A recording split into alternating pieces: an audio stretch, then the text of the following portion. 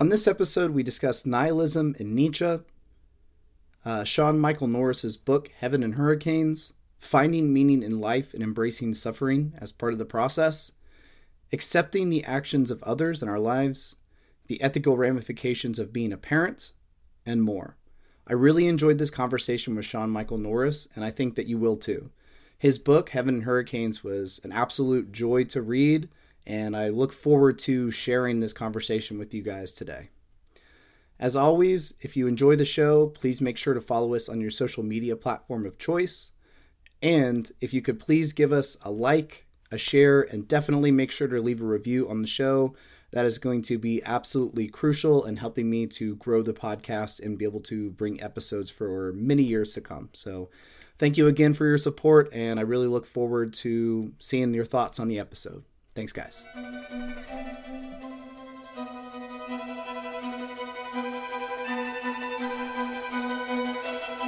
Welcome to the Renaissance Wisdom Podcast, where ancient and modern wisdom come together to create a better way of living. I'm your host, Shane Sorensen, and each week we speak with successful people from a plethora of disciplines in search of wisdom from their own lives. Your own personal Renaissance begins today. Let wisdom be your guide.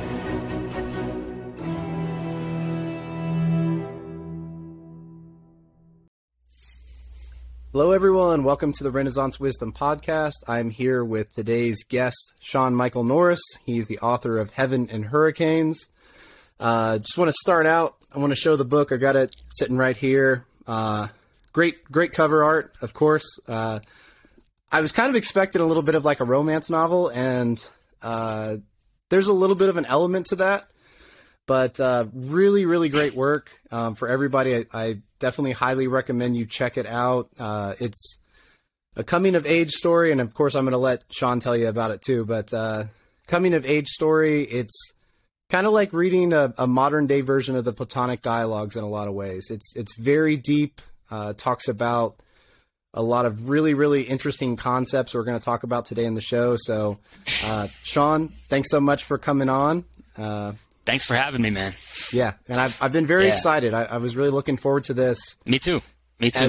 As I was reading your book, I kept coming across like these like synchronicities, like things that I've thought about, or things that kind of been really formative to who I am. So I can't wait to talk about some of that stuff today too. So yeah, same, man. Can't wait. All right. Well, first off, why don't you just kind of introduce yourself? Tell us a little bit about you, your background, that kind of thing. I have a little bit of an untraditional background, but sort of on the surface might seem traditional, right? I have a bachelor's degree in philosophy. I'm currently in grad school for a master's in literature. And if there's one thing I care about in the world, it's sort of the intersection of philosophy, psychology, and literature. That sometimes takes place in the form of narrative therapy, if I'm looking at the psychology side of things. If I'm looking at literature, it's more psychoanalytic literary criticism. There's a lot of stuff in there that I'm really passionate about. And that passion is what led to me writing Heaven and Hurricanes, which you mentioned, funny enough, right? That it sort of seems like you're going to get a love story out of it. What I tell people when they say that is I have this belief that all love stories are really journeys of self-discovery. And it's sort of like you have to learn about yourself when you fall in love. You can't fall in love with someone until you really get to know the ins and outs of why you are the way you are and why you love the way you love, right? So I chose to make Heaven and Hurricanes on the surface a little bit of a love story, but really it's much more of a coming of age and journey self-discovery. Okay. And yeah, I mean, look, there's obviously precedents for that too. Socrates and Plato, they were both believers, and the fact, and this is something that was really present during the Renaissance years too, when everyone started getting back into Plato, and something that you saw frequently was the idea that love sort of connected us to God, right? Like love was kind of like a mirror that would show us ourselves, and it would help to pull us up closer to God, to be in a connection with God. So that definitely makes a lot of sense to me. I mean, some of the most transformative times of my life have been, through tough breakups or through falling in love with someone. So makes a ton of sense to me. So why don't you go ahead, give us of course, no spoilers. Why don't you tell us a little bit about the book, maybe, about what inspired you to write it, anything that comes to mind. So it's hard, right? Because it's almost like that question of what is your identity? Who are you? Of course. It's the same sort of question, but about a book instead of about a person. Sure. I could tell you about its genre. I could tell you about the themes, but that's not really going to tell you exactly what it is. And I think most of the time when I'm asked that question, I give a little elevator pitch, right? Mm-hmm. It's a coming-of-age love story. It's set in Key West, Florida. It's a 22-year-old guy, a bartender, really struggling to figure out his life in the presence of just a ton of grief and anxiety after his father passes away. And it really is told through Socratic dialogues. And that's sort of the history of it. So when I was in college, and this was 11, 12 years ago, as part of just kind of a thought experiment, I would sit there and I would try to write out my philosophy, but through dialogues, very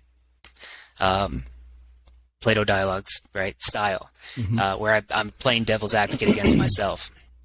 And over time, there were themes in those dialogues that clearly connected to each other, and it almost felt like I was writing between two people.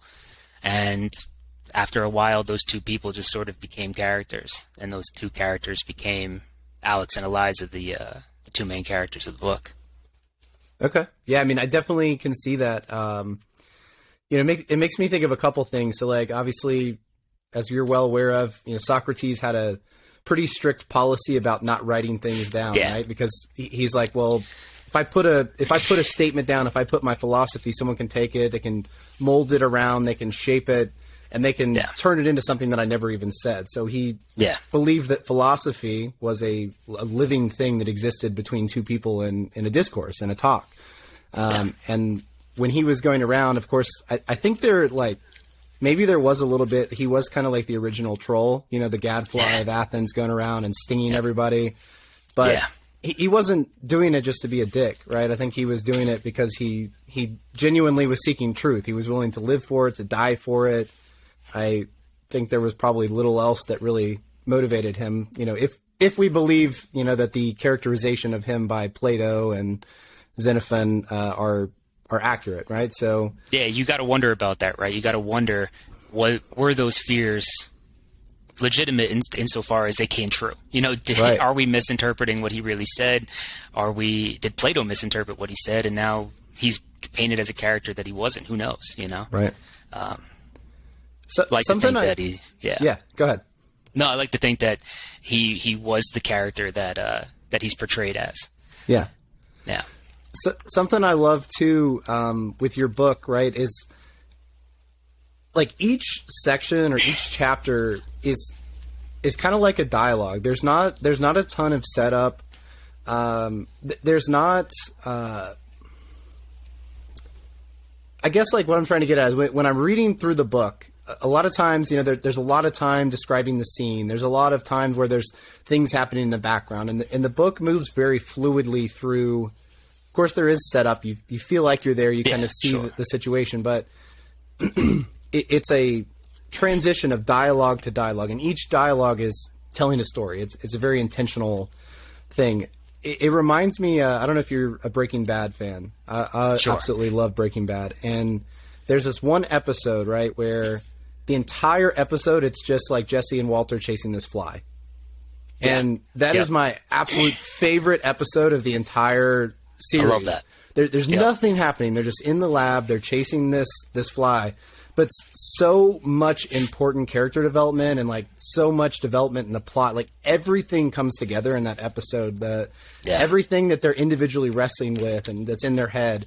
And I love that of the book, right? Is that you really can hear the narrator. You can hear the thoughts. You hear what's going through. You see the development of everything going on in his life and how he's reflecting on that. And I think it's a lot of times it's like reading a story like that forces you to look within, and I'm sure that's probably part of your intention with the book. So, absolutely. So, part of the reason I love literature at all, and the reason I like to read at all, is that it's a deep exercise in empathy. You put yourself into the mind of another person in a very direct sort of way that you don't really get through any other art form. You can watch a movie, you can, listen to music. There's a lot you can do to try to empathize with people who aren't you, who don't share the same experiences as you. But through a novel, especially a first-person novel, you really get the inner workings of somebody else's mind. And when you do that, you really see the world through their eyes. And there's really nothing more important to me than that, trying to see the world through someone else's eyes other than your own. So it was important to me when I kind of created the character of Alex to be true to how he would see the world. So you saying that means a lot, because it was 100% my intention to make it feel like you can see the world through his eyes. I have to ask you too, and of course, no need to respond however you see fit, but like how much of yourself is in Alex? Is this a character that you totally created? It's a little bit of a figment of some of what you lived through, or tell me a little bit about that. Complicated, right? Yeah.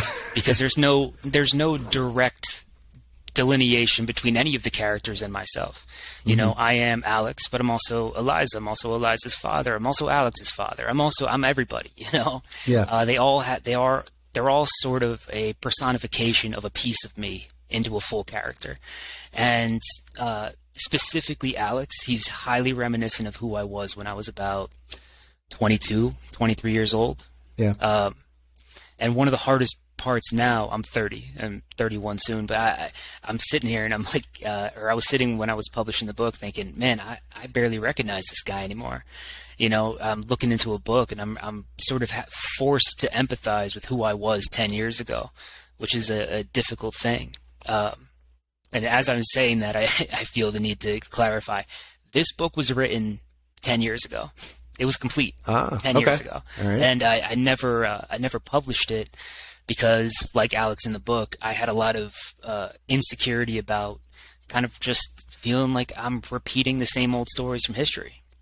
I'm telling a coming-of-age love story that discusses deep philosophy and interesting points about literature, but I had this feeling in my gut that, no one should read this book instead of Hemingway. No one should read this book instead of Plato. And it took me almost 10 years to get over that fact or that feeling. But yeah, the book, sort of like Children of Pompeii in the novel, which is a story that Alex writes. It really did. It sat in a drawer for almost a decade.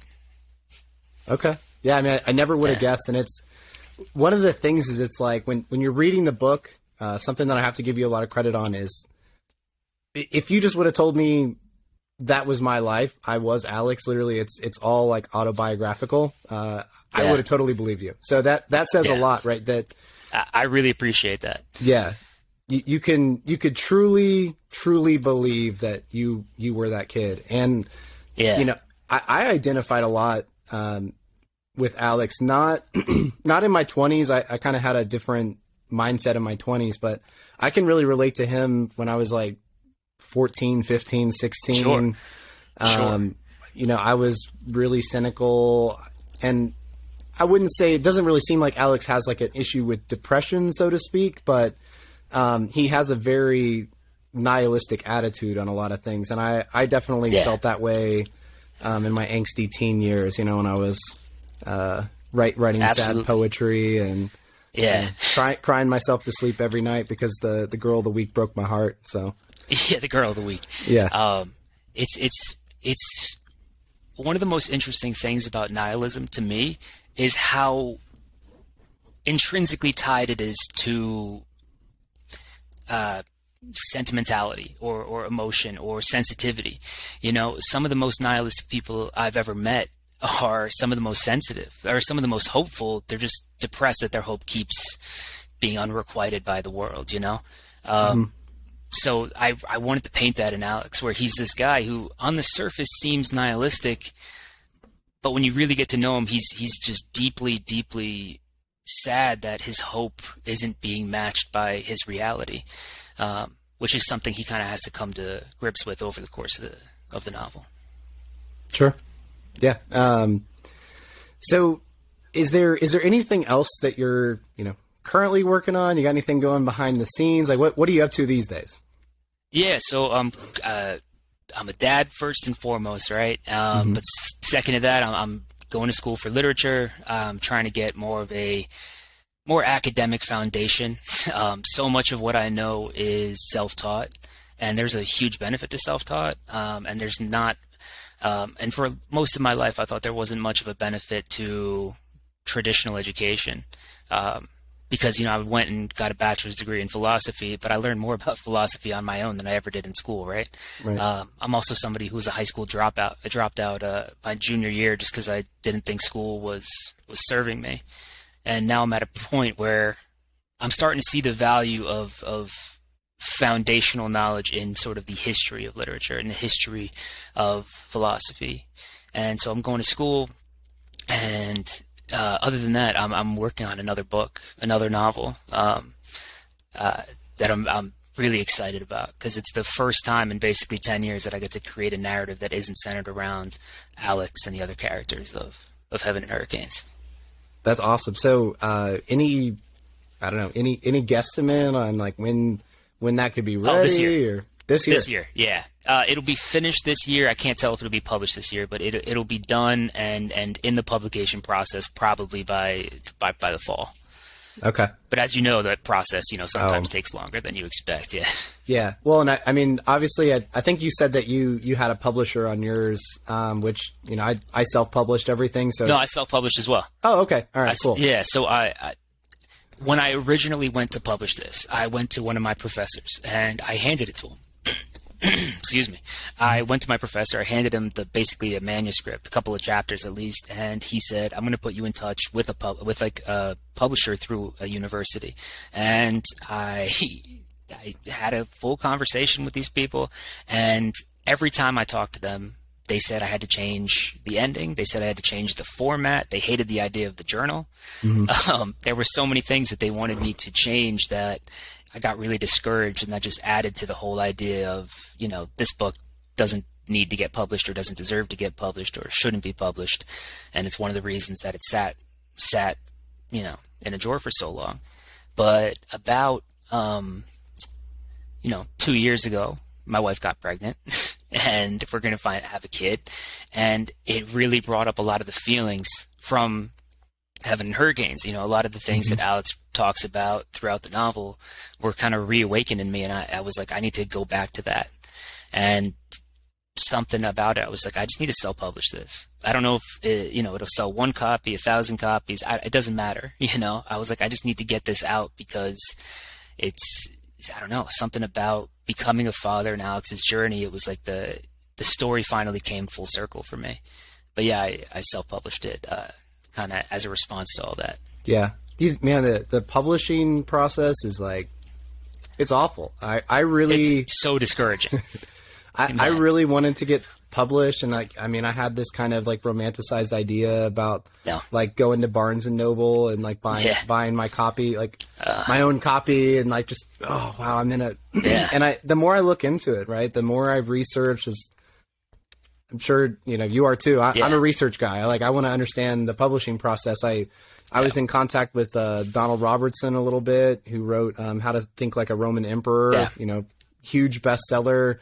He gave me some guidance on a publishing letter, and I kind of found there was this weird, like, infinite loop of like regressing logic where I'm like, so I'd ask people, and, Donald would say, okay, well, you need to write a proposal.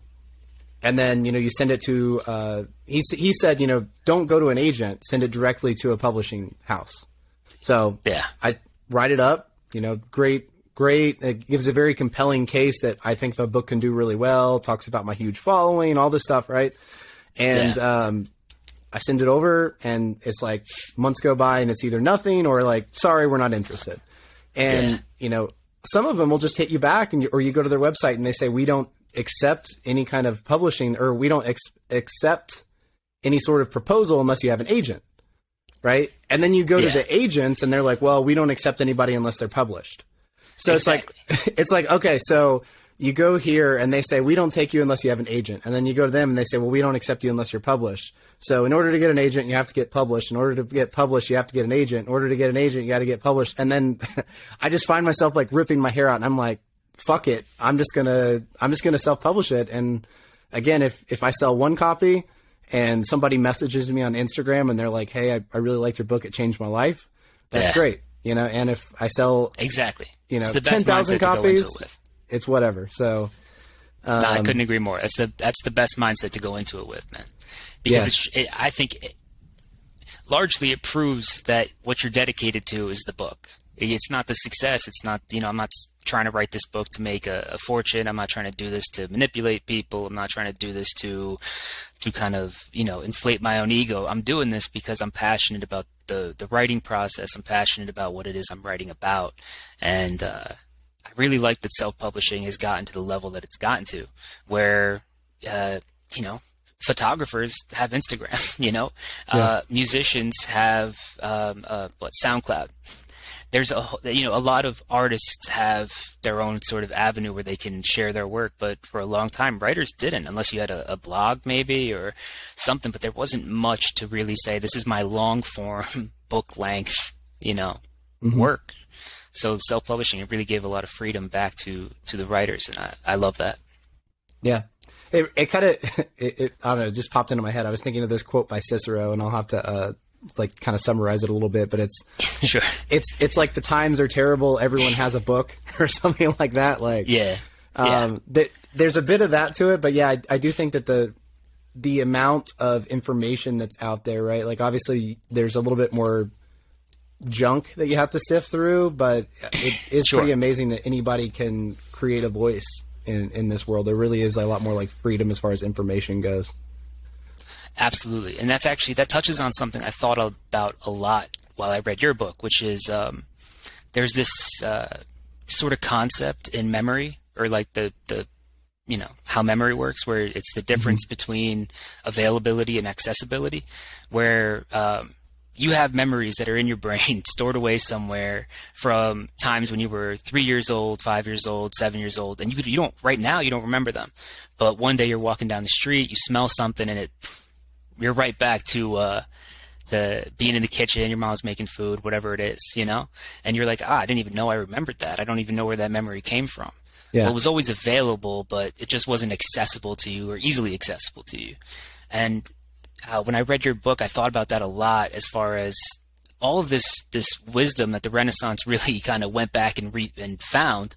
It was always sort of available to people. It just wasn't accessible.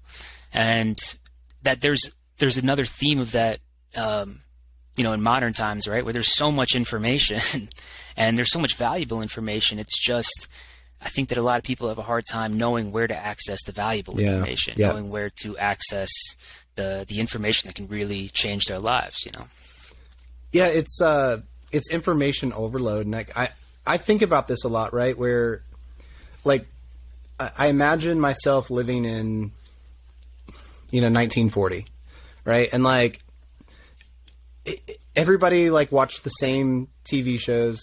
There was no internet.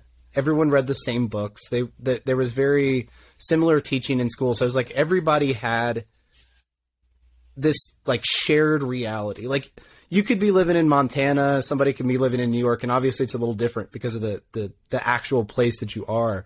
But it's like everyone had a shared reality. Like, they experienced the same things, they thought the same things, and of course there were, like, there were different religions, and there were different politics and things like that. But it was... Yeah, culturally, sure, there was a little bit differences from one place to another. Yeah. And you looked, it was a lot less polarized, right? Like, politically, there was a lot less polarization. And you fast forward to, 2023, and I look at the world, and it's like, you can have 3 people living next door to each other on the exact same street, in the exact same town, and one person's, like, gone down the the like Alex Jones freaking like YouTube hole. Another person's like an avid Trump supporter, and the other person's like an avid like Biden supporter, right? And they all live these completely different realities, like one door down from each other. Yeah, because they're exposed to completely different stimuluses and information and books and ideas. And there's a compelling case, right? Like I'm sure you've thought about this as a philosopher, right? There's such a compelling case for anything if you just dig hard enough. Like if you really want to dig and believe in a conspiracy theory, like if you want to make a case for flat Earth and you truly try to do it, you can make like, you know, like a decent case, right? Yeah. Of course you have to ignore all the other side, but when there becomes so many compelling cases made by so many people for so many different ideas, it becomes very hard to like even know what's like true, you know, like when you look at like Trump with like the fake news thing, and it's like, how do you trust anything? It's really difficult in this world. Absolutely. Have you done a lot of reading of Hegel? I've done a little bit, yeah. What you just said reminded me a little bit of a couple of his concepts, right? The first, when he was the polarization, I always go to the dialectic, and I always think about, you know, the oversimplification of it is that the truth rarely lies in thesis or antithesis, but in the synthesis of the two. Right. He talks about like the truth comes out, right, and then people oppose it, and then eventually they accept it. Exactly. It's like this, like it's almost like a 3-step program where it's a pendulum swing all the way to the left, all the way to the right, and then hopefully you kind of stop somewhere in the middle. And I think about that a lot with almost everything. But I think about that a lot with history. I think about that a lot personally. I think about that a lot in modern times. But Hegel also had a concept of, you know, you have to respect the philosophies that you don't agree with, because within every one of those philosophy, there's a nugget of truth, even if it's deep, deep in there, even if everything built on top of that little piece of truth foundation is bullshit and crazy and ridiculous, and you don't agree with any of it, you got to respect that there's some piece of truth that people cling to. And if you're not willing to look at what that truth is, and you try to dismiss the whole thing as you know, garbage or a bad idea, you're missing something, and you're never going to be able to connect or have a dialogue with the person on the other side. Yeah. You know, like that's like an idea that you see a lot in, I guess, just like classical liberalism, which is, I guess, like if I had to classify myself, I'd probably say I'm like a classical liberal, kind of like a John Stuart Mill, except I'm not really a utilitarian, sort of, I don't know. But it's so hard, you know, to classify yourself as something, but there's a quote by him, and I can never find it. I need to just go back and reread like his works that I've read and try to figure out exactly where it was. But he talks about how important it is for essentially opposing viewpoints to exist, because it helps us to strengthen the ideas and beliefs that we have, right? So like, you know, when you have a Nazi out there that's like screaming, you know, death to the Jews and, you know, about the white race, people get into arguments with this guy, and it helps them to understand the reasons for what they believe. If that guy wasn't there, right, and he just, all the Nazis disappeared, whatever, they all went away, eventually, 100 years down the road, when everyone had forgotten about the Nazis, some guy might show up, and he's kind of like Adolf Hitler, and he's like, oh, well, look, the Jews, you know, they have a lot of money, and they control everything, like, maybe we should, like, start wiping them out, and then, you know, people might be like, well, you know, yeah, like he's got a point. There is a lot of money there. And it's like our connection to these ideas helps us to refute them. It helps us to remember why they're wrong. And obviously that's a big benefit of like history and reading too, is that you don't forget. But absolutely. Yeah. I'm really sort of stuck on Hegel right now, if I'm being honest. I keep thinking about, and I thought about this a lot with your book too. So, with that pendulum swing from left to right, so you hope to land somewhere in the middle. Or when you have thesis and antithesis, you hope to get that synthesis of the two, or, you know, you bring them together. And it's something I think about a lot, because you have the Renaissance, which leads into Protestant Reformation and the Enlightenment. and scientific revolution, right? And you have this build, but then there's this swing of the pendulum back towards Romanticism, and the Romanticism and the within Romanticism you have Transcendentalism, and it represents this swing from science and reason all the way back to the other side with kind of nature and spirituality.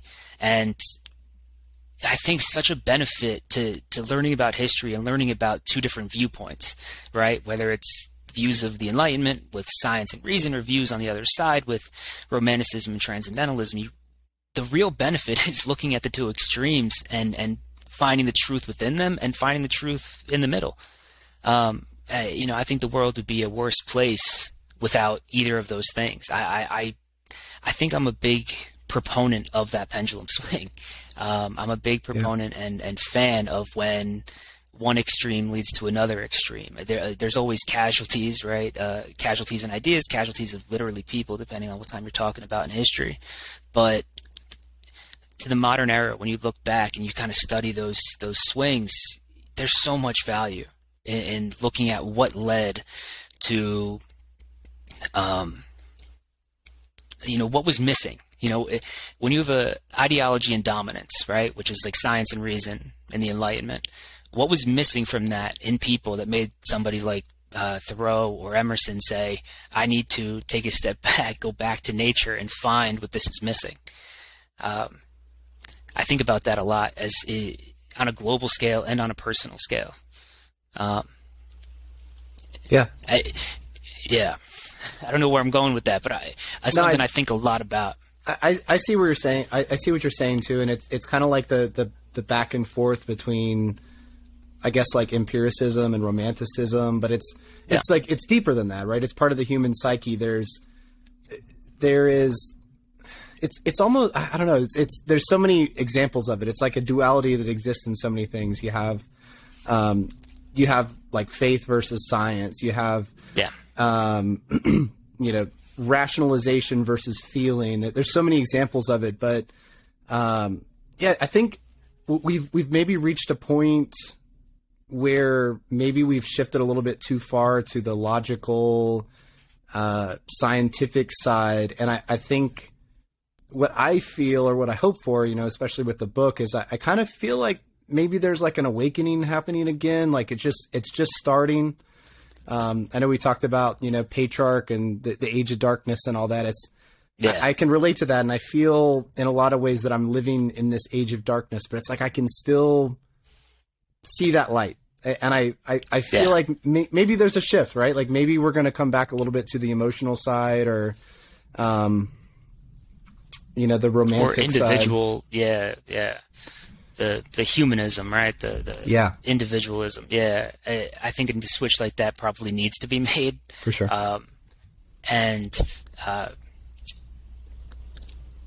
Man, when I think about that, I think about how difficult it is to know that you're going through a transition or a transitional period while you're going through it. But looking back on history, you can clearly say, like, oh, this is basically when the Renaissance started. This is basically when whatever era you're talking about started. But when you're in the transition, it's hard to really pinpoint that exact day. Very, chicken and the egg, right? Where the evolution of it is like, when does the actual switch happen? When did a non-chicken animal give birth to something that we would now classify as a chicken? And I think, we're somewhere along that societal evolution right now. Yeah. It's just hard to know exactly where we are on the path. And I'll add one more thing to that, which it just popped directly into my head, right? But I think that was one of the most special things about the Renaissance. And I talk about this in the book, right? Like Jacob Burckhardt says, like the energizing myth of the Renaissance. There was this idea, this energy that permeated a lot of the people that were involved in this time period, and they knew that they were involved in something special. Like Patriarch wrote an open letter to a future age. Like, I love that. I love when you put that in the book. Yeah, and I don't think it was just his ego. I think I think he wrestled with his ego just like all of us do, but I think he genuinely believed, like, I'm a part of something very special and I want to leave this letter so people kind of understand what was important to me and what made me who I am. And there were so many letters that were exchanged between the different humanists of the time period, and they knew that a lot of these would be published or would be read back. And I think that they kind of like put on a show a little bit, but people believed that they were a part of something special, and that made something special happen, right? It was a self-fulfilling prophecy in a sense. Yeah, which I love, and I would love to see happen again. Just got to wonder what that would look like in, 2023. Yep, I don't know. That's a whole another rabbit hole. I'm not even gonna go down there, but I'm thinking right now it would probably look a lot like Court of Athens putting Socrates to death for questioning stuff. Sort of what I'm imagining as well. Yeah. And that's a good place to probably hop on so we don't get canceled yet. We're going to hop over to something I want to talk about. You talked about the children of Pompeii. And, this isn't going to be a spoiler, right? But it is part of your book. I thought that the children of Pompeii, basically, you explained it as it was a book that Alex wrote. And it's about a group of teens that are living in Pompeii, and it sort of follows them around, and you have this character development. You're seeing what daily life is like. You're living inside of the minds and lives of these teens, and then Mount Vesuvius blows up, and they just get melted, and the book's over, right? Basically. And I want to talk about it because there was a part of me, especially I've gone down the philosophy rabbit hole a lot. I have gotten to the point of nihilism, right? I had faith. I read Nietzsche, and people like misunderstand Nietzsche a lot, right? They think he's a nihilist. They think that he's this like very dark, gloomy person, but it's not at all accurate, right? What he's telling us is like if you follow logic, if you follow thought, if you follow philosophy, it will take you to this very dark place, this place of nihilism, right? And you're going to stare at this abyss. And if you just stare at the abyss, right, you're going to get lost in it and everything's going to be hopeless. But if you're willing to do the mental work to stretch yourself as a bridge across the abyss, you can come out on the other side and you can be the Superman. You can be the Ubermensch. You can be someone that has transcended this darkness and starts to forge their own philosophy and meaning. It's a very powerful thing. So going back to Children of Pompeii, right? Like this idea that all this stuff that happens, it doesn't matter because in the end we're doomed. We're all going to die. Mm-hmm. Just, I don't know. Tell me a little bit about Children of Pompeii, your thoughts on it. Is it real? Yes. Is it okay? The Children of Pompeii is a story that I've always deep down wanted to write and wanted to, even if it was a short story, it could be a relatively short story based on the premise. But it was a story that I thought was sort of worth telling because the goal of it, or the overall message of it, was the things you care about today, the things that mean the world to you, they could be gone tomorrow. They could be gone on the next page of the book, and they could be gone and never even talked about again because they were not only, rendered irrelevant, they were burnt from the face of the earth, never to be seen again almost, and that idea that does happen sometimes, and that can be the end of it. That also could be just a metaphor for, the sun eventually burning out and, the end of all things. That you could have a very nihilistic kind of goal there, or insight there, and part of it was the main character of the Children of Pompeii, the protagonist of the Children of Pompeii, survives.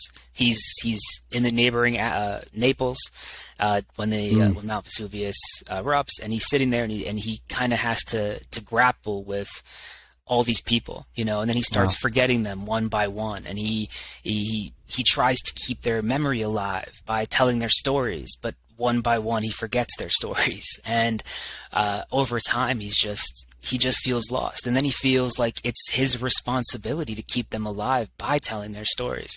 So when he forgets their stories, it's like he's responsible for them being lost to the world. It's this deep and sad and dark story, which is why I've never written it. Yeah. I think I said somewhere in the book that the reason the Children of Pompeii should never be published is that the last thing that the world needs is some kind of, 300-page nihilistic manifesto that is all about why life is meaningless. That's not what people need. Yeah. And so and I can't imagine a world where people would need that, but I decided that book is just one that I probably shouldn't write. So, and I'm gonna put a little bug in your ear, partly because I want you to write this book. I want to read it. I want to be number one. I want an advanced copy. Yeah. I'm really, really interested in it, especially now that you've talked a little bit more about it. Playing devil's advocate here. Let's say Nietzsche was to write The Children of the Pompeii, right? And it takes you obviously into a very dark place. You're looking at death. You're looking at the loss, especially this guy that he essentially lived and his entire life is gone. So he's alive, but he's dead because everything that made him who he was, all of his friends, his family, everything's dead because he just escaped it. Maybe, right, that's what Nietzsche was talking about when we're staring into the abyss, right? As much as we want to sugarcoat it, sometimes life is a very dark and scary place, right? And part of that is because of our perception. Part of it is because we can't see the bigger picture of things. But, maybe the message from that book could be, him realizing how precious things are, and that some of the things that maybe he was wrestling with, I'm stressed out because I'm going to get evicted, or whatever. These things are just blips that in the end don't really matter, right? And it's the things in our memories and the love that we give to people, those special moments. Maybe those are the really important things. And maybe that's the balance to all the death and destruction and nihilism. Yeah. I can tell you one thing, man. You could probably write the book because Nietzsche, right? He was part of the inspiration for it, right? There was a scene because I never really fully wrote the book, but I wrote sections, I wrote pieces of dialogue, and I wrote sort of a storyboard for it. And there was a scene in The Children of Pompeii, or there was supposed to be a scene, where at the very end, the protagonist walks up to the top of Mount Vesuvius, and he gives this grand speech looking into the volcano that killed his whole family and destroyed his life. And he gives this grand speech staring into the abyss of this volcano. And it was very Nietzsche inspired. Going back to him for a second, I have to agree with you. I hate when people mischaracterize him. When somebody says God is dead and they use it as almost like a rallying cry instead of a warning, which is what he sort of meant it as. It's discouraging. It's the same thing with Sartre, though, right? And I talk about Sartre in the book too, where he says, "Hell is other people." People often use hell as other people as a defense against other people, when Sartre was really talking about other people make you feel like more trapped inside of yourself. The real devil is not other people, it's yourself. So the misunderstanding of philosophy, which goes back to Socrates, right, is devastating, especially with somebody like Nietzsche, because he really was, and very accurately or very intentionally writing about how the death of God was a very scary thing, and I'm sure I'm preaching to the choir, I'm sure, but it is something that really bothers me about kind of Nietzsche's legacy. Yeah. I mean, if you just read the passage, right, not the quote, but if you read around it, it's very clear he was lamenting the fact. I mean, he was not celebrating that God was dead. He was like, shit, God died.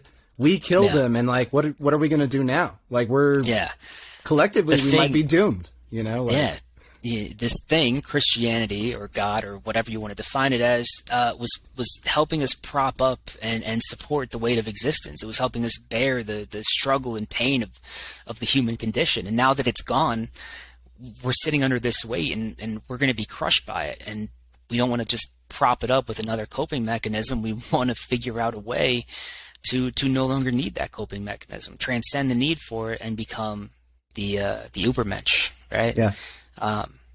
Yes, he's one that I like talking to people about because the misunderstandings of him really illuminate the truth of who he was, and special philosopher in the history of the world. Yeah, he's by far my favorite, and I'm gonna write a book about him. I'm not really exactly sure what it's going to be called. Maybe one thing I was thinking was You're Not Ready for Nietzsche. But it's going to be a practical guide to his philosophy, just like Renaissance wisdom, because he's actually, his philosophy is one of the most empowering, like honest, truthful philosophers I've ever read. Like, out of everyone, he's so he's so honest, right? As the man who wrote the Antichrist and condemns Christianity, right? Like, he's also writing in his work that he's lamenting the death of God. Like, for someone who personally has condemned Christianity, like, he said, this isn't for me, and I think it's, trash, essentially. I think it's harmful to the human psyche. He's also able to recognize, as you mentioned, that it's kind of holding society together. Like, the rabble, they kind of need it because they don't have the mental fortitude to stare into the abyss and survive. A lot of people are just going to stare into the abyss and just walk into it, and society's going to be lost. And that's kind of what's happening now, right? Like, what he saw coming many, many years ago. In a world where people don't really have morality or ethics taught to them by, religion anymore, it just, anything kind of goes, right? We have this really weird world where people have kind of understood the truth that there really isn't a truth, and it's just causing everyone to go everywhere. Sure. Yeah. And there's so many directions they can go down, right? Some people lean towards hedonism. Some people lean towards existentialism or nihilism, or they go deep into faith, or they go deep into science, and they get lost in those directions because they don't really know where they're going. They're just looking for something that can kind of replace or be a substitute for truth. Yeah. And it's pretty detrimental to them in the long run, and detrimental to the world. Yeah, Sean, I'm really enjoying this conversation. All right, so I gotta try to keep it moving on because I do have some stuff. I feel like I could just keep going down rabbit holes with you all day. Yeah, it's not a problem. Yeah. So next thing I wanted to talk about was, and this is kind of a short side note. There was a section where you talked about taking a helicopter up to the top of Mount Everest. And essentially, like, what you were highlighting and what you were showing was that the journey and the struggle that it takes to get to the top of the mountain is part of the process of enjoying the view, right? The view is so beautiful to the people who have gone up there because literally for months they've prepared, right? I know that, like, I've read about the process. Like, you get helicoptered down into, like, Nepal, and then you have to, like, hike for, like, several weeks, and then you get up to, like, a base camp where you, like, resupply, and then you have to, like, hike again, and then you have to just keep going, and it's a huge process, plus all the training, the expense.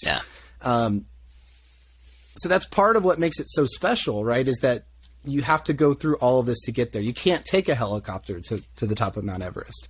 But if you could, someone that it wouldn't be the same. Yeah, someone that helicoptered up there, would their experience of this view be the same as the person that did the work? And it's really interesting because I use this, like, metaphor a lot, and I've never heard it anywhere else. And just to find it in your book was another one of those, like, synchronicities. So, I don't know. Do you want to tell me a little bit about that, or any more thoughts, or? Yeah. So, for people who haven't read the book, it comes in the form of a dialogue, as most of the ideas in the book come through as in a dialogue. And it's between two people who are in a pretty big disagreement about this concept. And it's instead of being about Mount Everest, it's about this view that they have in Key West. They're on a boat. They're surrounded by water, no clouds in the sky, no land in sight, beautiful blue skies, and they're just fishing. It's a great, perfect day, right? And one of them is a 24-year-old kid who basically says, how lucky am I that I get to live this every day? And there's another guy who, worked his whole life in order to retire to this life. And it's talking about, they're both seeing the same thing. They're both looking at the same view of this ocean, and they're both having the same sort of experience, but their experience is so different because of what they did to get there. One person kind of took a shortcut and is like, why would I want to work my entire life to retire to this world that I can just live right now? And the older guy who did that basically says, because you learn how to appreciate it. You know, it even though we're looking at the same thing, we're not looking at the same thing, because I climbed the mountain, you took a helicopter here, and our experience of this will never be the same because of that. And it really speaks to the value of hard work and the value of earning something versus kind of taking a shortcut. But I tried my best to make the dialogue about this concept be as even as possible. Where I try to have, Alex, the young person in this conversation, really make some good points about, what value is there in hard work that's only being done for the sake of doing hard work. If you push on a door that says pull, there's no value in that. Sometimes it's better to work smarter and not harder. And it's this great back and forth, where depending at the time of my life and depending at, what we're actually talking about, I fall on both sides of the debate. That's another thing I love about the dialogues in your book too, by the way, is that like there's not really ever like a winner for the most part. Yeah. A lot of times, you're reading it through the eyes of Alex, right? And he's narrating it. So you'll see him sort of like change his perspective in response to new information that he was exposed to. But I like that, it's true to life in the sense that there's two different sides and each person expresses it, and they both kind of come away seeing the other person's perspective, like maybe holding parts of their own perspective, but everything's different because now the paradigm has kind of changed a little bit. And I love that, because that's life. It's not really a right or wrong thing. Yeah. I start the book off where Alex is a very smart, well-read, very intelligent guy, but he's constantly coming up against people and ideas and conversations that make him reevaluate everything he thought he knew, which is sort of the benefit of reading, but also the benefit of philosophy, is that you are sort of forced to reevaluate everything you think you know and find out how little you actually do. Yeah. All right, moving to the next one. All right. So this will probably be a little short one too, but something that I really, another synchronicity, right, between the two of us and our thought. You referenced the Machiavelli letter in your book that I use to actually end my book. So the end of my book is this letter from Machiavelli, and he's essentially, he's talking about how boring his days are, and he's like, I wake up, I go to work, I pass the time, I try to sit under a tree for his lunch break or whatever you call it, and I try to read some classic authors and some Livy or whatever it is, and then I go down to the bar and I play cards with these old men, and we argue about shit and drink and whatever, and then I go upstairs at the end of the night and I undress and I put on like this really nice, elegant robe, and I sit down in my chair and I immerse myself in these ancient authors. And for me, I couldn't see any better way to end my book, because it's like that was the Renaissance, right? It was a bunch of people who just picked up these ancient works and they started digging in. And that's what I wanted to pass on in my book, was not just to read my book and be like, oh yeah, I learned some great stuff, but like my goal is that my book is not an end point, right? It's a doorway. It's a window that you go into it and you see sort of a pathway to go forward. What was your inspiration for that letter? And I find it really interesting that you've even read that letter before. Well, I'm obviously, if you read Heaven and Hurricanes, or, spend 5 minutes around me, I like talking about books. So any people from history who also love reading is something I treasure. So, I found that letter, I don't even remember how, 15 years ago, 12 years ago, sometime throughout college, and I connected to it so much. But one of the things I do, and I talk about this in the book, is I try to do these thought experiments that are essentially conversations between people from history, and I try to imagine how they would go. Like, how would Machiavelli's interpretation of reading, right, his perspective on how valuable reading is, be matched against Socrates' idea of like, this should be discourse, this should be dialogue, this shouldn't be written down, it's just interpretation, you're coloring it with your own implicit bias, it's not the truth of what the person meant. It's you looking into a mirror and finding yourself in somebody else's work. And I try to imagine what that would be like throughout that. So the inspiration of using it was to say, you know, there's this immense benefit to sitting down and reading.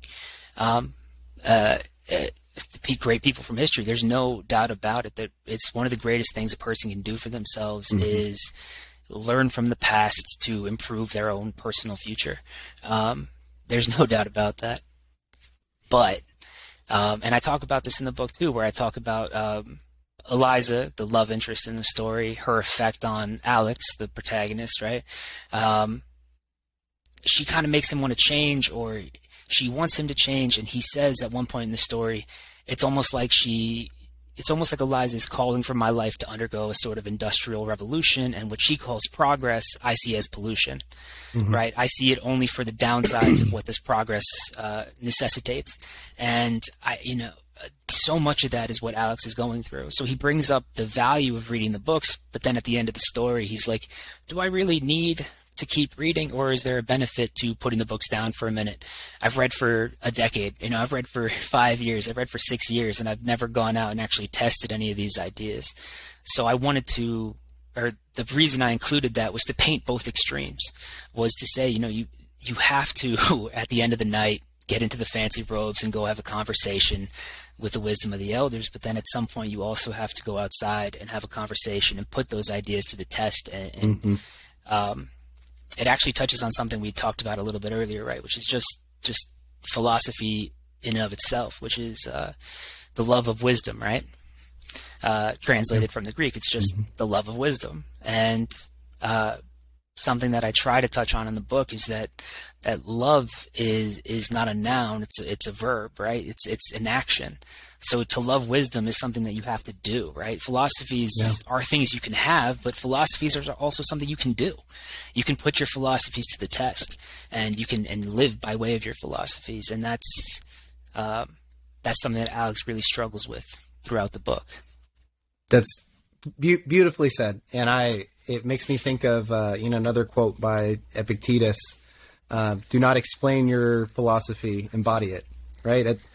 At some point, you got to take what you've learned and you have to apply it to your life, and that's a big inspiration for me. That's the point of my book. That's the point of this podcast. Yeah. It's not just for us to come on and discuss all this stuff and pump up my ego, like I know all these things, right? Yeah. But to take a listener and show them, like, all right, here's some ideas that you can pull out of someone's experience or out of someone's life, and you can apply to your own life to make it better. So, absolutely, I love that. And the last kind of like synchronicity that I wanted to talk about was obviously we talked about Nietzsche already. You mentioned Nietzsche's eternal reoccurrence.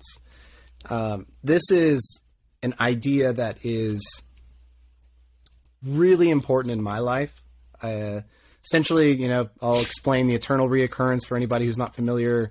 Is basically Nietzsche has this quote. He says that imagine this demon comes to you, and the demon shows you all of the life that you lived. It shows you everything that you've done, everything that you have experienced.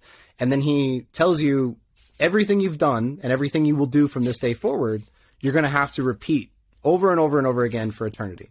So imagine for a second, like put yourself in the shoes. This is actually happening to you. This demon is telling you, like, every single action that you take from here on out, you have a knowledge that you are going to have to repeat the same action over and over again, right? So, for example, if you decide that you're going to neglect your relationship, right? Like you're in a relationship with someone you care about. You're going to neglect that in order to make money. You're going to have to make that same decision. So that separation that you feel with your partner, the estranged like family member that you have that you're choosing not to get back in touch with, the thing that that you should be doing that would improve you, reading the book, the not eating junk food, the going to the gym, whatever, like you're going to repeatedly do those things, and all of the same problems that you have, you're going to have forever because you're not solving them now, right? Like you're not taking the action to live the life that you want to live. And he says, right? He's like, if you had any sense at all, you would not call this demon a demon. You would call this demon a god, because he's giving you like the key to living the life you want to live, is that imagine each moment, each decision that you make, you're going to have to do this over and over and over and over again for eternity, and let that inspire you as you go forward. So super meaningful to me, right? I'm very passionate about it. It's really important in my philosophy. Tell me a little bit about, your inspiration for putting it in there, what it means to you. This is one of the ideas that makes me love Nietzsche so much, you know? I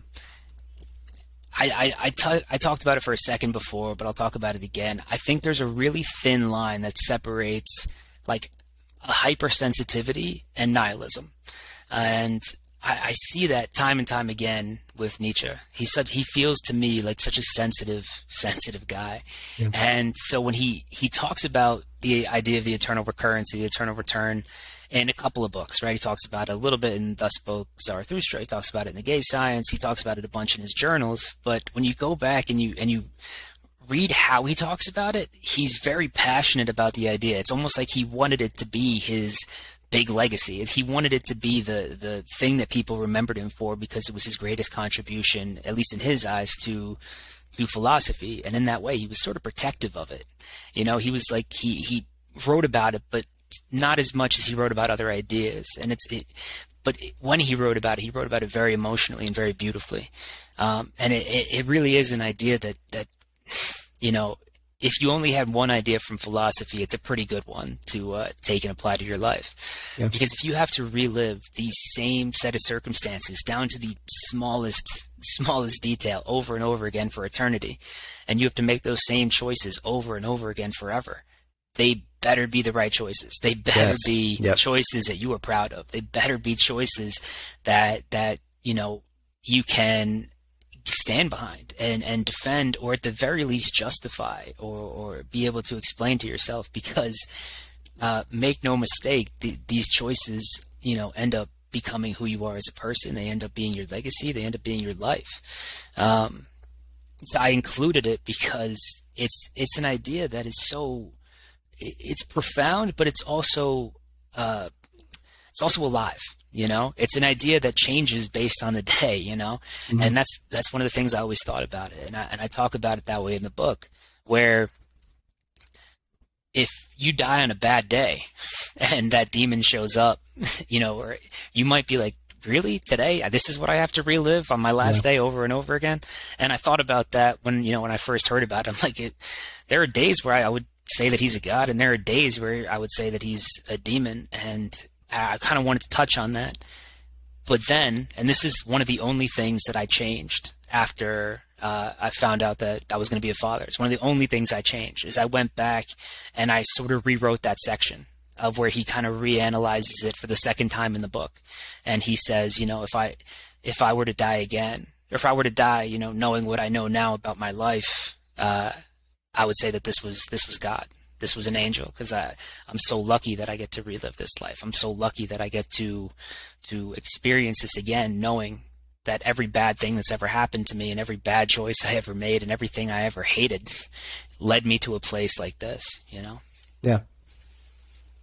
Beautiful, man. I love the eternal reoccurrence. It's definitely it's the best, man.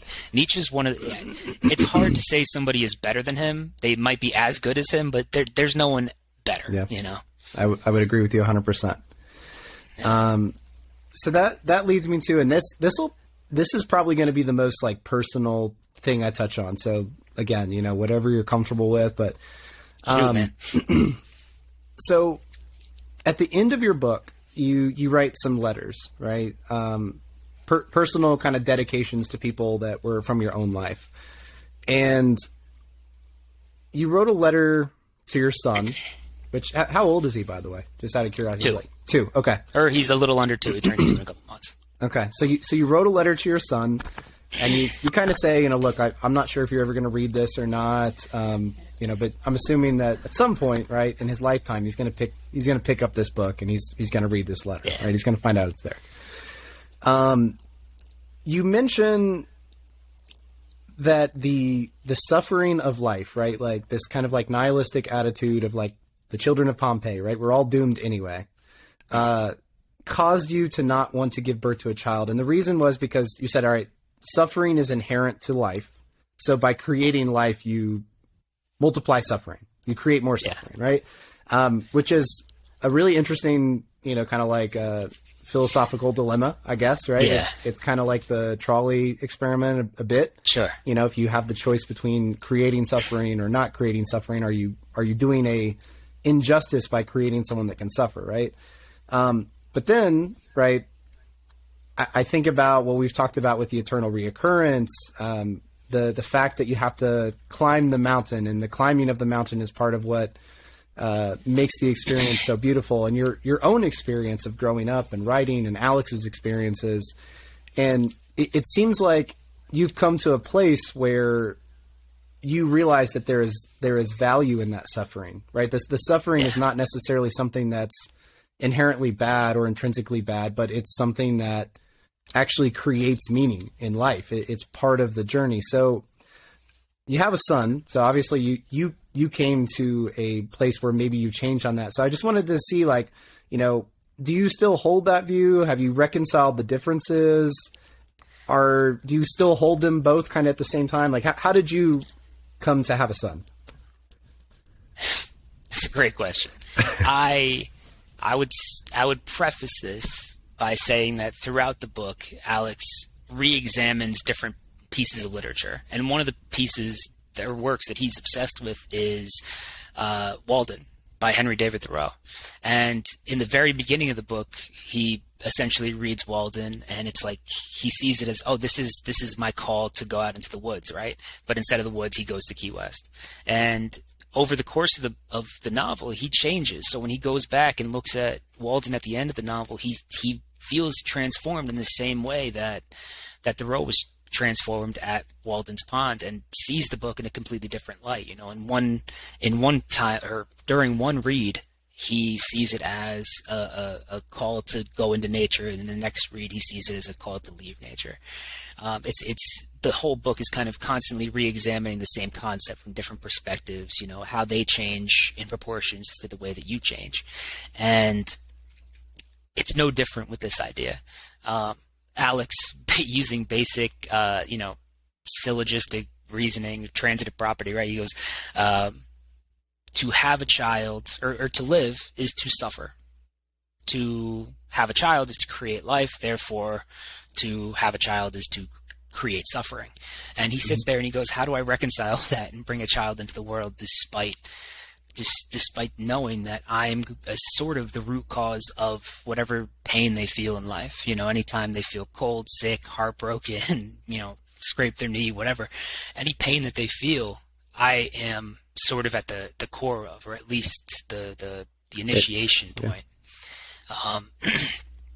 And throughout the course of the novel, he changes. So his perspective on that idea also changes. And, call it biology, call it a side effect of getting older.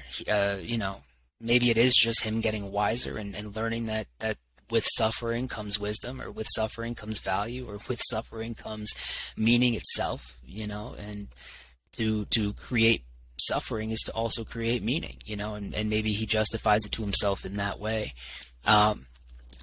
For me personally, it was something that I really struggled with. And yeah, this is super personal, but it's something that I'm sure a lot of people feel, right? Especially, I don't know how we're doing on time, but I got a story for you if we have time for it. We're definitely running over, but I'm good. Oh yeah, me too. Okay, cool. Okay, cool. Yeah. All right. So I'm going to backtrack and tell kind of a longish story. For the last couple of years, I worked as a counselor at a youth shelter, and this youth shelter was, or is, I no longer work there, but it still is. It's a place, it's a temporary housing situation for kids, basically 13 to 17, who have been abused, neglected, orphaned, any sort of things. Some had behavioral problems, some had criminal histories, drug issues. It was a whole host of reasons that the kids came there, but ultimately it was a place where they could come and be safe while, whether it was the state or family tried to figure out a more long-term solution. And while there, one of the things I saw over and over and over again was something that I'd refer to it almost as an identity by way of opposition.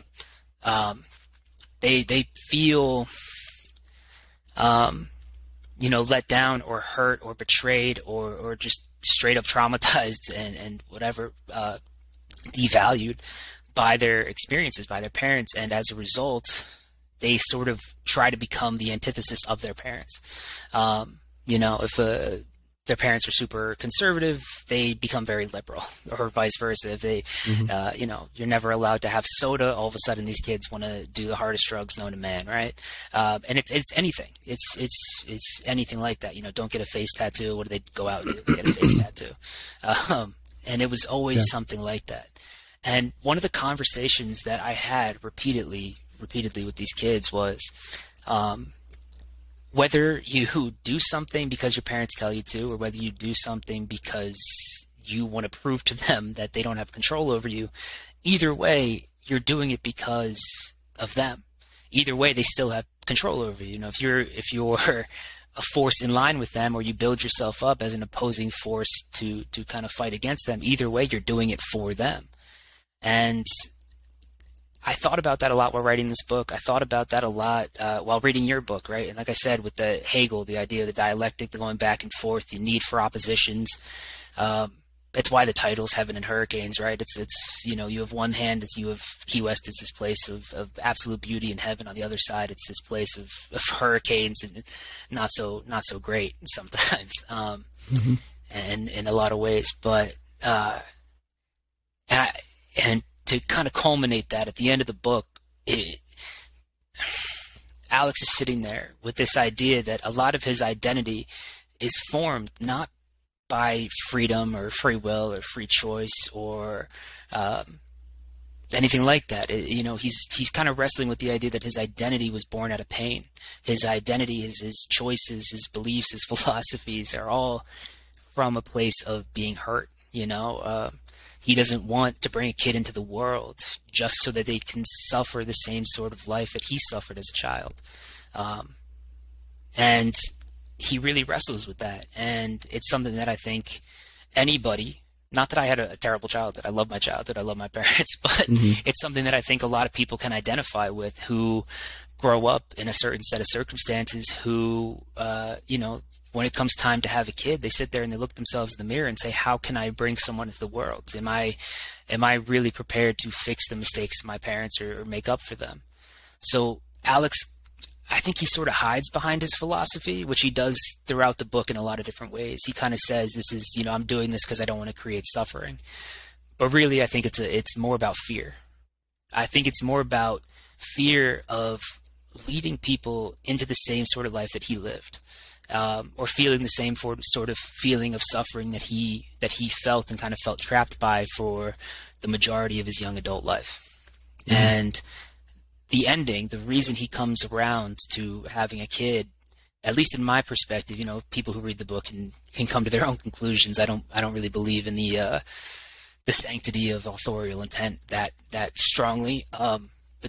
At least in my perspective, him coming around to that idea is his recognition that, maybe I can be different. Maybe I don't need to just create a life that's designed to not be my parents or to be my parents. Maybe I can create a life that's different. Maybe I can take some power and control and do something a little bit different.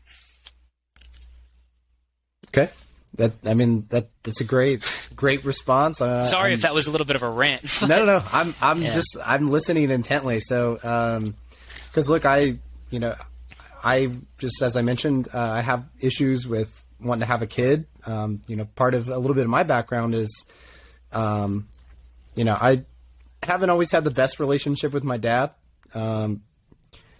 He's not a bad dad. I don't want to trash the guy, because I know that, and the more I get older and the more I look back, and actually reading your book was kind of therapeutic in that sense too, is I realize a lot of the suffering and silence that he did.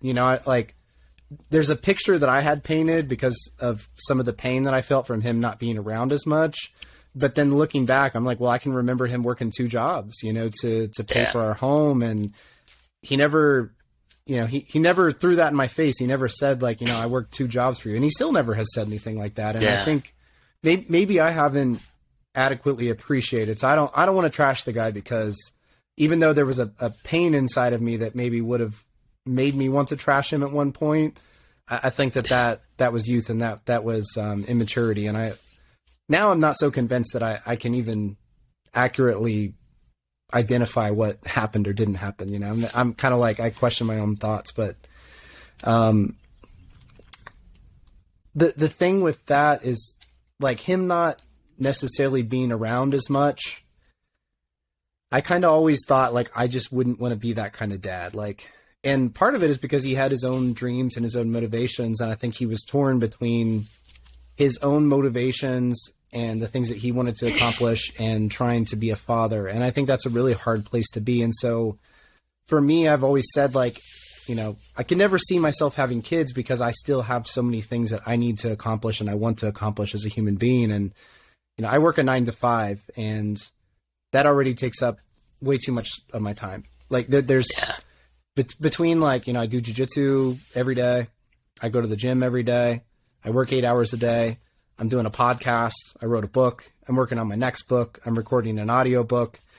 I mean, I'm trying really hard to cherish my current relationship, and put time and effort into that, and to be a better man and just human being. And I feel so stretched thin, and I'm okay with it. I'm putting myself there. I'm pushing myself, but I'm like, if I had a kid right now, I would be the parts of my dad that I resent. I would be too absent. I wouldn't be there. And if I'm going to have a kid, I really want to be in a place where, I don't need to work more than 20 hours a week, because I know that there's too many things that I need to do as a human being, that I need to accomplish, that make me feel good, that allow me to feel eudaimonia and to flourish as a human being. And I don't think I could balance it right now. And that's my fear, right? I guess is the loss of myself.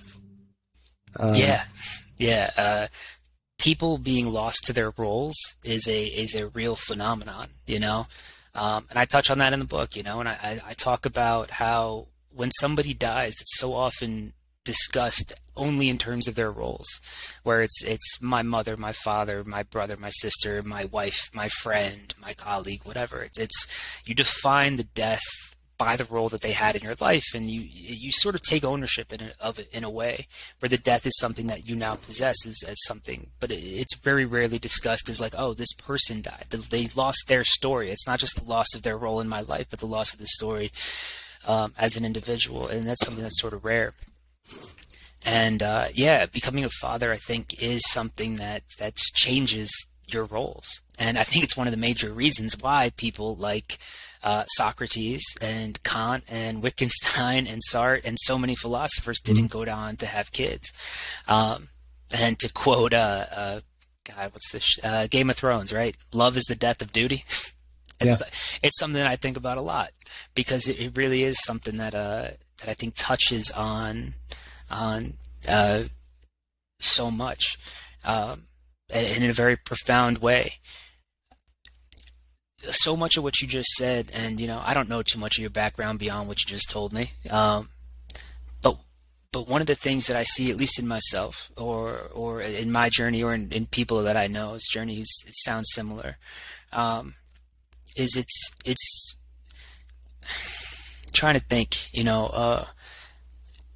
so much of here. I'll take a step back.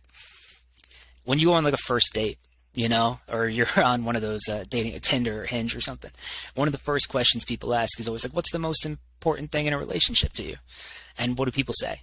Honesty, loyalty, whatever, right? Commitment, whatever it is. And so often they're revealing more about themselves than they even know that they are, right? When you say honesty is the most important thing to you, you find out that, was somebody not honest to you in your past? Were you hurt by dishonesty, and that's the reason you value or put so much value into honesty? Or loyalty, right? Was somebody disloyal and that hurt you, and now you have this extra appreciation for loyalty because of that. And the same thing happens in character development all the time, right? Somebody is weak as a child, they feel picked on or marginalized, and they become obsessed with strength as a result, right? Or they become obsessed with not feeling that way ever again, and it becomes sort of a big part of their identity, you know? So, yeah, it almost sounds like I can see sort of parallels, and it's happening in real time right now between you and Alex, because one of the things that really hurt Alex as a character was the fact that his father didn't have enough time. You know, he was stretched. He's going back and forth with work and with just, you know, life. You know, life has a way of getting in the way of living, and he really struggled with his father not being around enough to talk to him and guide him through life, connect with him, and that's one of the reasons he fell in love with books. It's also one of the reasons he didn't want to have kids. It's also one of the reasons that he valued what he valued in other people, you know, connection and conversation and things. I think what you just said, you know, I'm sure that a lot of people in the world can relate to that. Of, you know, we don't want to make the same mistakes our parents made, even if they weren't mistakes. You know, we don't want to, we want to correct for things that, you know, aren't necessarily faults, you know. Right. It really strikes at the core of what it means to be a person and what it means to evolve over the course of a lifetime, you know. Yeah, so, like, you know, something that was helpful for me, and I kind of, like, before reading your book, I thought I was kind of like all healed from all that. It's kind of weird, like, I thought like all that stuff was like good. I'm like, you know, I feel really happy. I'm like, I'm good with where I am. I'm good with what happened. I don't really hold resentment. And like reading through your book and just like, you know, the way that Alex talked about his dad, and especially when Alex like met like Liza's dad and like spoke with him, like there were definitely, it pulled up parts and like thoughts and feelings that I was like, you know, I don't think I'm like fully healed, but I will say part of like my initial healing process that really was helpful was just realizing that, like, despite like any resentment or despite if you think that someone wronged you in your life, this is really important for people. Like, a lot of people don't do this. It's just realizing that everybody else is just a human being and they're just doing the best they can. And maybe at the time, like when they harmed you or when this thing happened, maybe they just really didn't have what they needed. Like maybe they were drowning and they were just kind of like reaching out, and unfortunately you're the person that got dumped.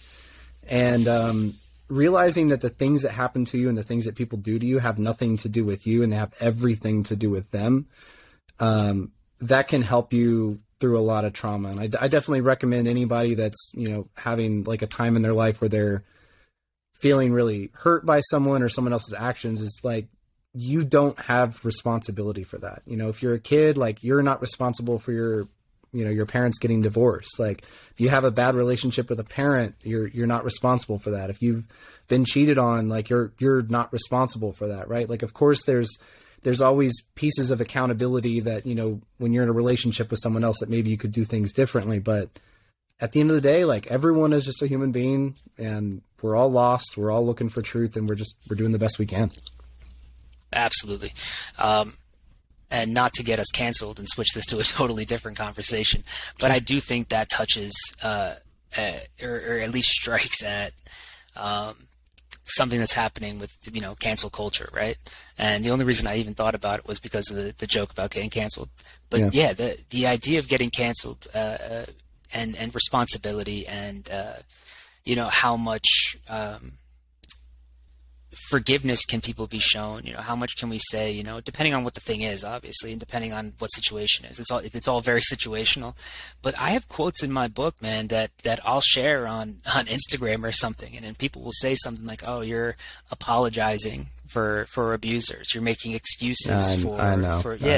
And it's like there's a difference between trying to understand somebody and forgiving them. There's a difference between trying to understand somebody and you know, saying that what they did was acceptable or even okay, you know.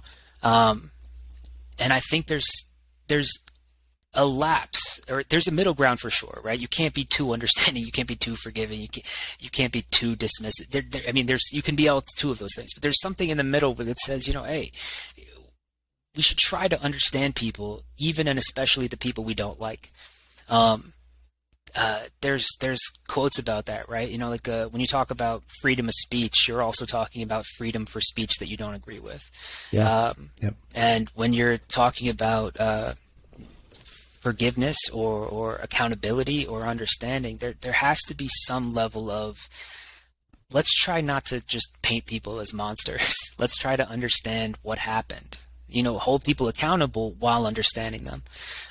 There's a middle ground there that I think gets lost in the conversation between, or the whole conversation of cancel culture, right? Because one side says we're just holding people accountable. The other people says, you're not understanding the complexity of what that situation was.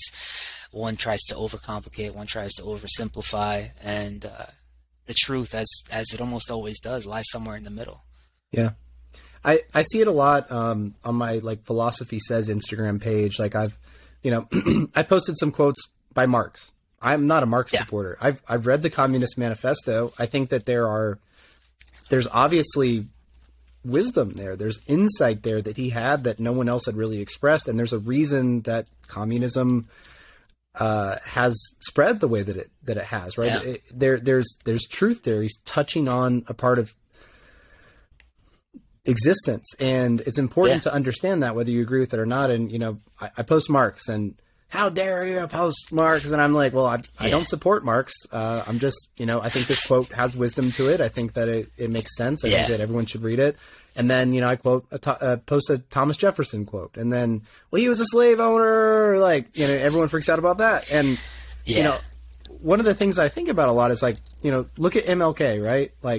Great human being. Look at what he did, right? He was very, very, very responsible for a change in America that needed to happen, right? A reform that desperately needed to happen. And he was a cheater. He was a womanizer, right? It's the FBI was blackmailing this guy because they're like, we know that you're having affairs, hotel room photos and things. Yeah. And you're gonna step in line, or we're gonna expose you. And it's or Tiger Woods, when he had his affair and all this stuff, right? I know that I keep going back to the infidelity thing, but just because someone maybe is bad, right? Maybe they are just genuinely bad. Maybe they have, Adolf Hitler, for example, right? Just not really a lot of redeeming qualities about the dude, right? Yeah. No matter how much you dislike someone, no matter how much you dislike their actions, there is still something that you can learn from that human being. And in MLK, right, for example, he's a really good example. Does his legacy become completely tarnished and tainted because he was unfaithful? Well, a lot of people are so drawn towards this black and white, good or bad, that, people would just be like, he was a bad person. It's well, that doesn't stop all the good that he did. We need to stop trying to just classify people by, what they've done or haven't done, and just look at the situation as dynamic and changing, because people are dynamic and changing. And, someone can do a self-sacrificing good. Someone could be a piece of shit their entire life. Just hurt everyone, rob, steal, rape, pillage. And then they could sacrifice themselves to save humanity. They could be the guy that's I'm going to jump in front, or I'm going to kill the guy that's about to push the button that's going to release all the nukes that's going to kill everybody. And then they're going to shoot me, but I stopped. They could literally save the world, right? So look at this person that's lived a completely terrible life, and their last dying act was to save humanity. Good or bad? I don't know. Yeah. Your guess is as good as mine. Passing moral judgments like that is always, difficult. You touch on it in your book a little bit, right? Where you're like, is selfishness bad? Is selfishness a bad quality? And it's maybe not, but I certainly wouldn't want to get rid of the benefits to humanity that were gifted by very selfish individuals. Yeah. There are very selfish people who gave the world a lot of things that really benefited the world. A lot of terrible things. History is ugly. History is disgusting. When you really sit there and learn about history, you go, there's unimaginable horrors inflicted on people, even in the present time, right? There's unimaginable realities that unfortunately, fill this world and fill the human history and the human story. But that doesn't mean that it's all bad. That doesn't mean that you have to, get rid of the good because the bad. You don't cut off your nose to spite your face or whatever. You don't throw the baby out with the bathwater, all those cliches yet. But for some reason, people seem more willing to do it with certain ideas than others. And I think it speaks more to them and their personal pasts, right? So if somebody, says that, Martin Luther King should be ignored because he's a cheater, or Tiger Woods or whoever, right? It's like, okay, who hurt you? Who's the person that hurt you, that made you decide to demonize infidelity to the level that you are willing to demonize anyone who's ever been unfaithful in the history of relationships? Because I'm willing to bet that you're not mad at Tiger Woods, right? You're mad at your high school boyfriend, or you're mad at your dad for cheating on your mom. You're mad at somebody else. You are not mad at Tiger Woods. Do you have Tiger Woods' phone number? Do you know the guy? Do you talk to him? If not, how are you mad at him? How are you mad at him as an individual? You're mad at the act because it reminds you of an act that was probably done to you or done to someone you love, and it caused a lot of pain that is not quite healed or been addressed or something, Yeah. But let the man golf. And let the man golf. So I think that's a good place to kind of wrap up. We're going to move into kind of the finishing segment here. I could just keep talking to you forever. I am going to have to go to work at some point. So yeah, same. Let's move on. So, end of each episode, we run through 5 questions. It's the same for each guest. Basically, we're looking for things from your own personal life for the listeners so that they can apply them to their own life. So, first one, do you have any important daily habits that you kind of go through on a day-to-day basis? Important daily habits. Not really. I try very vaguely to learn one thing every day, whatever it is. Read something different, learn something different, watch something different. I try to know one thing today that I didn't know yesterday. Okay. And I'm assuming reading's a huge part of that because, going through your book, it seems, and I don't mean this as a jab at all. I mean this as a total compliment, but it seems like you've read every book. Like maybe all of them. No, yeah. no. You touched on it in your book. I forget who specifically you said it was about, but there was a spiritual sickness that this person was like treating by way of reading. Between the ages of like 17 to 24, I probably read 3 or 4 books a week. It was disgusting, and I couldn't absorb most of them or almost any of them as well as I should have, but I held on to some things. I went back and reread others. It's not something I keep up with as much as I used to, but yeah. It was actually, so it was Augustine. And he was like the favorite of Petrarch. Petrarch kept like a little copy of his confessions on him all the time. And there's a letter that I talk about, like when he climbed a mountain and he pulled it out, but Augustine kind of wrestled with that, and I think Petrarch did too. That Augustine writes in his Confessions that essentially like his love of books was kind of taking him away from his connection to God, and that's why he talks about it being a spiritual sickness. I guess he felt that this reading and the ancient authors kind of like became his identity, and it sort of robbed him of the attention that he could be putting into the to the Bible. But learn one thing a day. That's great. I think continuous learning is a huge part of just a good life. Yeah. Moving on to the next one. So a lot of people who have done something, right? I mean, like anything of note in life, people who are successful, they often have experienced some kind of like setback or big failure that was kind of a transformational moment that caused them to reflect and make a change. Have you ever experienced like a big setback or a big transformational moment in your own life? God, too many to count, probably, right? Yeah. What first comes to mind is dropping out of high school. I was a junior in high school. I had good grades. I had this vision of my future, and I'm sure my family had this vision of my future that was, you're going to go to college and you're going to get this job and you're going to live this life, this prototypical life.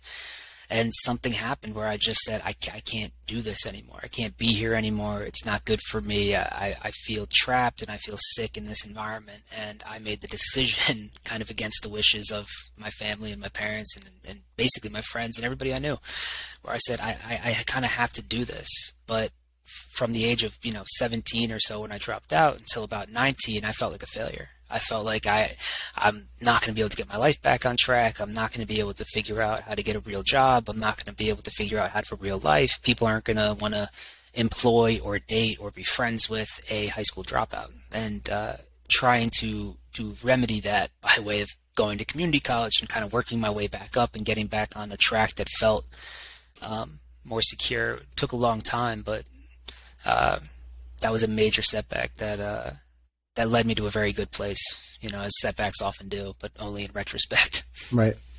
Well, it's interesting, obviously, for someone that, dropped out of high school, and I can identify that to a lot because I wanted to as well, just because I thought high school was such a waste. I just really felt that my time was being wasted there.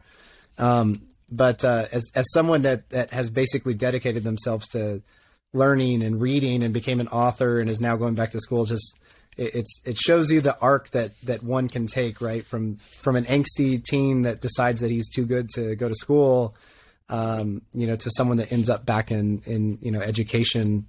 And, even working, like you mentioned, you were working with, kind of disaffected youth and things like that. So, obviously we go through these things in life, and a lot of times it feels like it's one thing and we look back on it and realize it was something totally different. Yeah, almost no destination is the final destination. No matter where you are, it's probably not where you're going to be forever. No matter how much it feels like that, no matter how trapped you feel in a certain set of circumstances or situations, it could be that it's very hard to transcend or hard to get out of. But there are ways out, even if they're not easy to see. Yeah. Okay. So next, we're going to move on to favorite books. You have a couple favorite books you'd recommend? If you had to pick couple? It changes almost by the month. But I would strongly recommend people go back and read their high school curriculum as adults. Right. So if you're an adult listening to this, I strongly recommend you go back and read the books they told you to read when you were 15. That's Great Gatsby, Catcher in the Rye, any of those types of common books. They're phenomenal, and they change so much as you change and adapt as you adapt. But two books that I always recommend to people is Viktor Frankl's Man's Search for Meaning. Yes. Which is phenomenal and life-changing and incredible and just... it's one of those books where if I could only carry 5 books with me for the rest of my life, it would easily be one of them. And another one that I always strongly recommend to people is Walden by Henry David Thoreau. Great. It's an incredible journey of trying to figure out what this whole life thing's about. Yeah. Great recommendations. I'm not surprised at all. I would expect them to be great coming from you, but yeah, great recommendations. Next one, do you have any heroes, like, one or two people, maybe one person that you really have looked up to, had a life-changing impact on you? Nah. No heroes. No, I don't have a hero. I've had heroes at different points in my life. But as heroes always do, they inevitably let you down in some way or another, or the things that you thought were heroic about them, now you look back on and kind of see as sad or not a very good thing, So at this stage in my life, no, I don't really have any heroes. Okay, just the person that you can become, right? It's like basically exactly moving forward. Yeah. Okay. Yeah. All right, and here's the big one, right? This is going to be the big question. So, if you were writing a letter to yourself, say, 10 or 15 years ago when you're a teen, you're giving yourself wisdom, you're going back in time, you're writing a letter to your former self to give you one piece of information, one big tip that's going to change everything, what would it be? What would you tell yourself? Oh, man. That's the tough one, right? So if I'm aiming at a 14 or 15-year-old version of myself, yeah, the one thing that I would tell him is that you're going to be okay. And I would probably just leave it at that. I would tell him, you're going to be okay. The younger version of myself was very nihilistic, fatalistic, really thought that, there wasn't much point to anything, and that this whole life thing was just sort of a mistake, or was generally negative. I often look back on that version of myself with a deep and profound amount of empathy. And I wrote something in the book along the lines of Alex goes back and he reads The Children of Pompeii, and he, when he finishes reading it at the end of the story, at the end of the book, he finishes rereading it. He says that he has this profound amount of empathy for the person who wrote the book, even though it was him, right? Like the version of him who read the book felt so incredibly sorry and bad for the version of him who wrote it, because through that book, he can see how much pain there was. He could see how much sadness there was in the Children of Pompeii. He could see how much just, loneliness and despair that there was in it. So I wish that, if I could go back and say one thing to 15-year-old me, it would be, hey, man, you're going to make it through this. And it's going to be okay. And it's going to be really, really beautiful on the other side of it. That's amazing. And I'm assuming that, that would be a really important message to hear at that time, because you'd be hearing it from yourself. So you'd believe it. You'd be like, yeah, I think, I wouldn't have trusted anybody else. You know? And there were certainly people who told me that, my parents told me that, my friends told me that, my brothers told me that, people told me that, but you don't believe them because they don't really see the world through your eyes. They don't feel what you feel, not directly, they might feel the same things, but they don't feel it, they don't really have the full experience of who you are as a person. Your memories, your trauma, your everything, your thoughts, feelings, desires, hopes, dreams, whatever, mistakes. So yeah, I think I would only listen to me, and that would be a message that I would really want to tell that guy. Yeah. All right, Sean, I loved our conversation today. We definitely ran over on time, but I'd do it all again 100 times. Same, man. I'll come back anytime. Yeah, and please write your next book so I can bring you back on and we can talk again, and I can share. It's coming. Again, guys, Sean Michael Norris. I'm going to put links up and everything. We got the book here, Heaven and Hurricanes. Really, really beautiful book. Can't recommend it enough. Hopefully, hearing Sean speak for himself has inspired you to want to go pick up a copy. But if you are not inspired yet, just go get it. Just go read it. Check it out. It's a really, really good book. You're definitely going to learn some stuff, reflect on things. So thanks again for coming on. Yeah. And thank you for having me on, man. It was a pleasure to finally talk to you after all the messages back and forth. Same. Yeah. All right. Thanks again. All right. Thanks, man. Thanks for listening to the Renaissance Wisdom Podcast, and hopefully you learned at least one lesson on today's episode.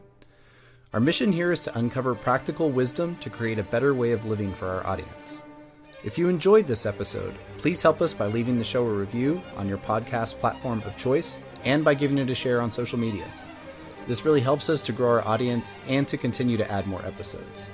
If you are interested in learning more, please check out our website at renaissance-wisdom.com or check out the book that started it all, Renaissance Wisdom, How to Flourish in the Modern Day, now on Amazon.